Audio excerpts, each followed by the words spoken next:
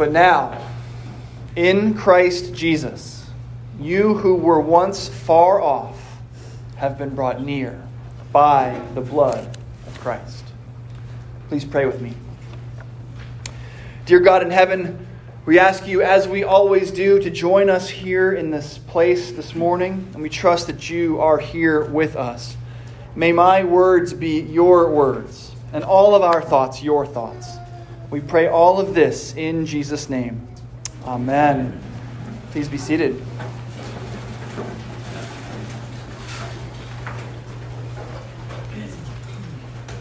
Just so you know, and I want to be very clear about this, I did not almost get into a physical fight last week. It did not happen. After all, I'm 43 years old. I have a certain standing in the community.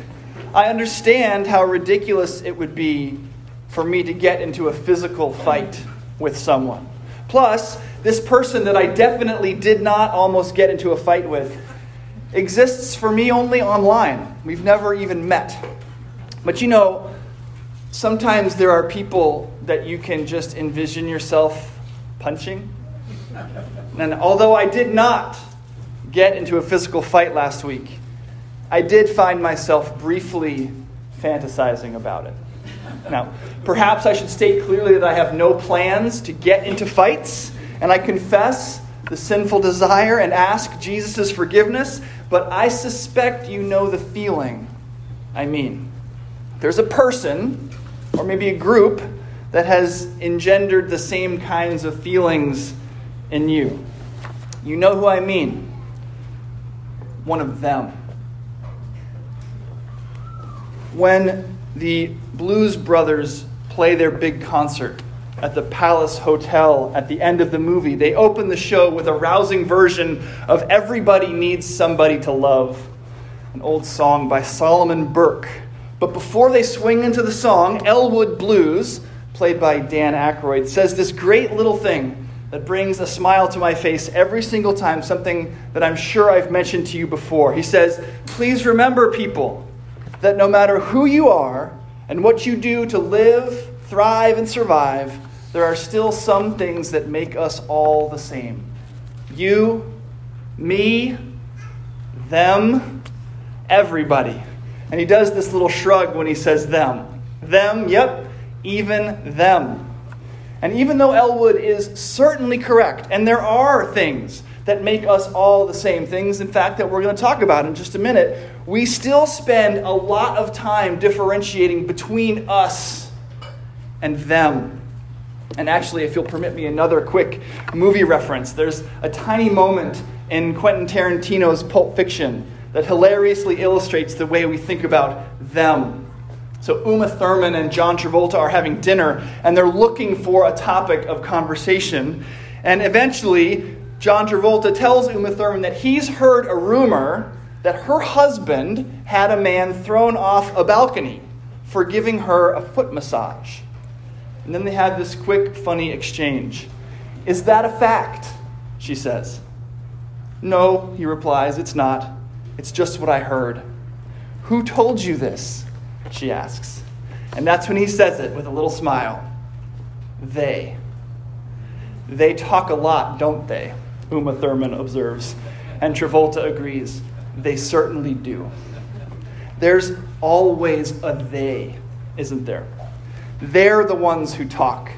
They're the ones who spread rumors. They're the ones who sin.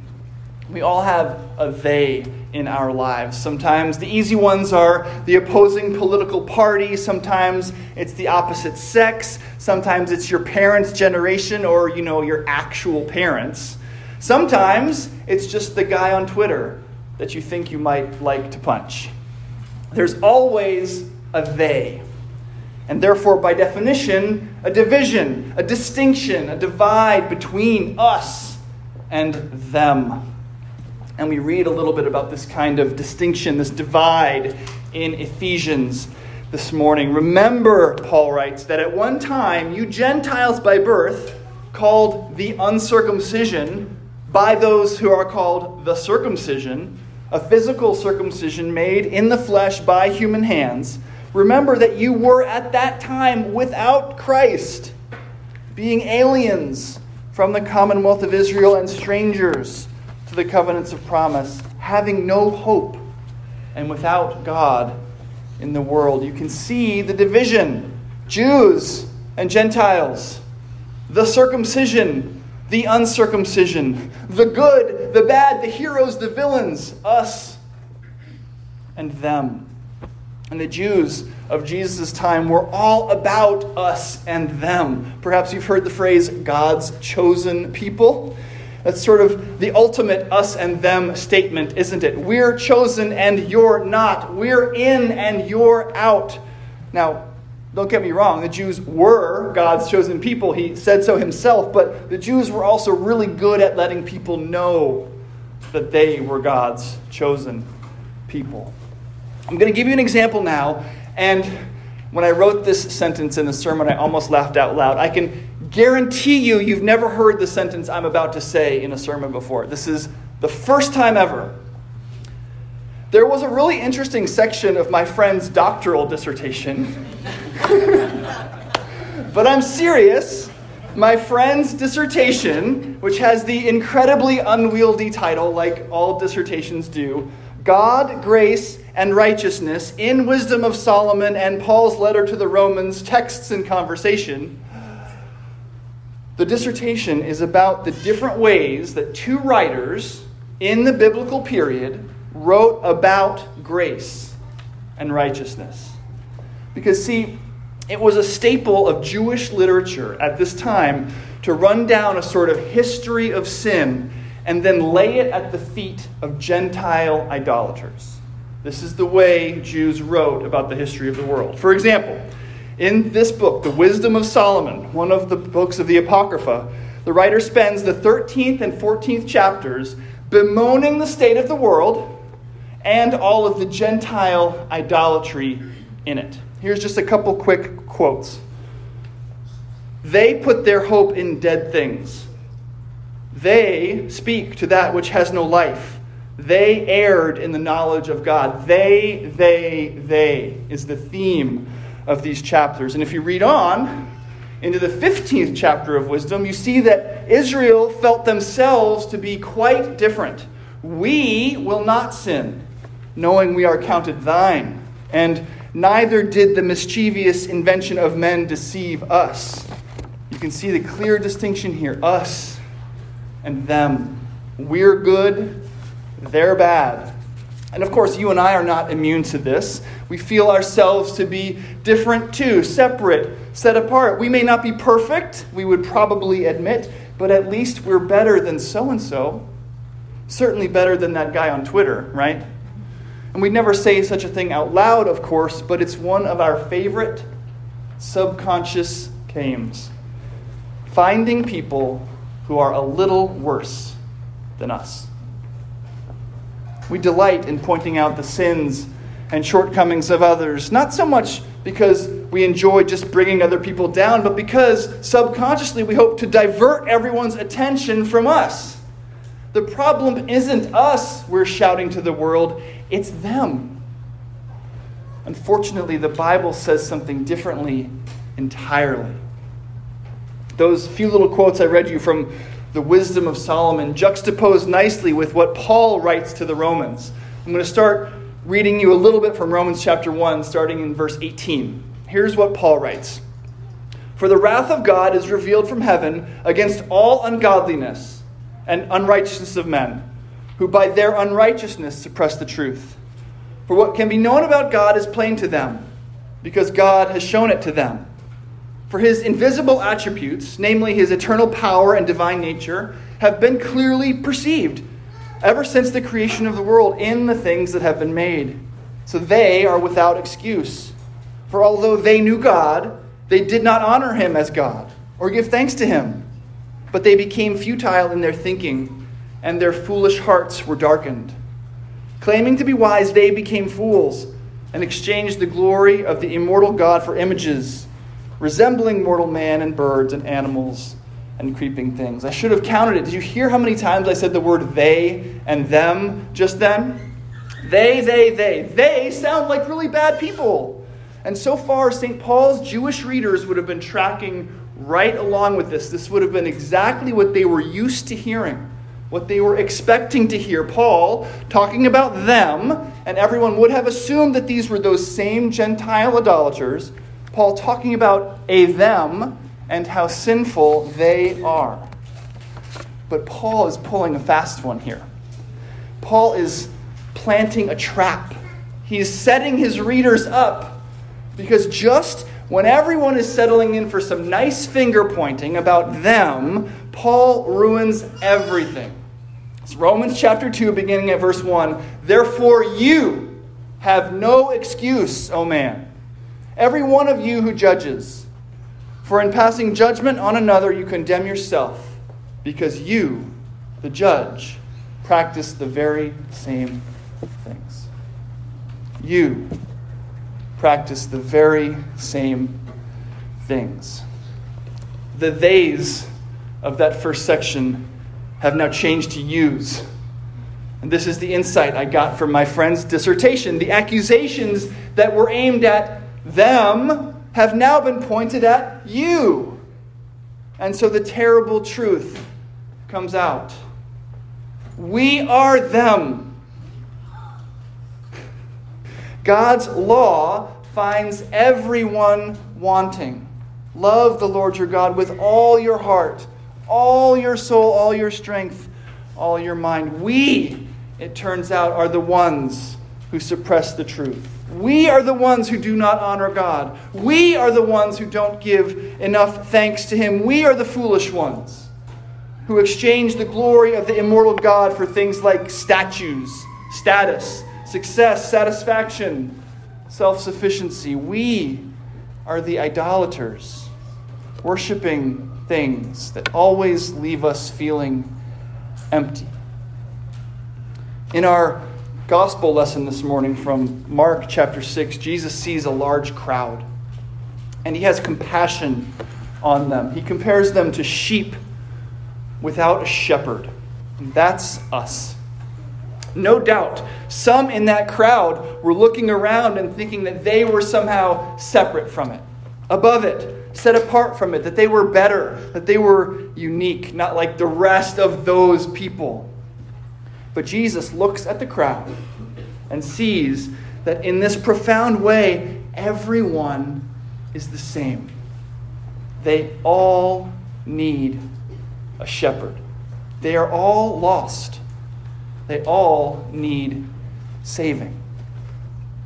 And this is how the dividing wall of hostility that St. Paul refers to in Ephesians comes down. He's writing to Jew and Gentile, struggling to see themselves as one new people under Christ. And so his strategy to unify them is to remind them of what Jesus did to accomplish their salvation. He reminds them who their shepherd is and what their shepherd has done for them. Jesus, says Paul, reconciled both groups to God in one body through the cross. The cross is the great end of our ability to find someone a little bit worse than us. The cross is the great end of our ability to trumpet our own achievements. The cross is the great end of our ability to claim any identity of our own. The cross is the end of you altogether. At the cross, we are put to death, crucified with Christ, the Scripture says. The you who might categorize yourself according to us and them is dead. So, is there any good news for us? Well, yes, Jesus was alive. New life has been won for everyone in His name. Jesus came, and as we read, proclaimed peace to you who were far off and to you who were near. That's peace for us and them. For through Him, both of us have access in one Spirit to the Father. So then you are no longer strangers and aliens, but you are citizens with the saints and also members of the household of God, built upon the foundation of the apostles and prophets, with Christ Jesus himself as the cornerstone. Now this is incredible sounding, but this is even more incredible than it sounds. The us who would claim our own identity is dead, but we have been given new life, a new identity in Christ that makes us one with every other believer. Through Jesus, Paul tells the Ephesians, we, that's both us and them, we have access in one spirit to the Father. Elwood Blues was right.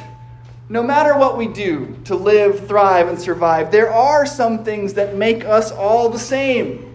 You and me and them. First, we are united in our need for Jesus. And finally, we are united in our new lives in him.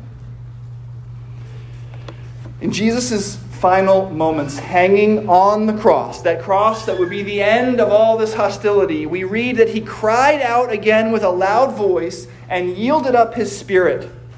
And behold, the veil of the temple was torn in two from top to bottom, and the earth quaked, and the rocks were split. That's Matthew 27. And it immediately follows the my God, why have you forsaken me?" that we talked about last week.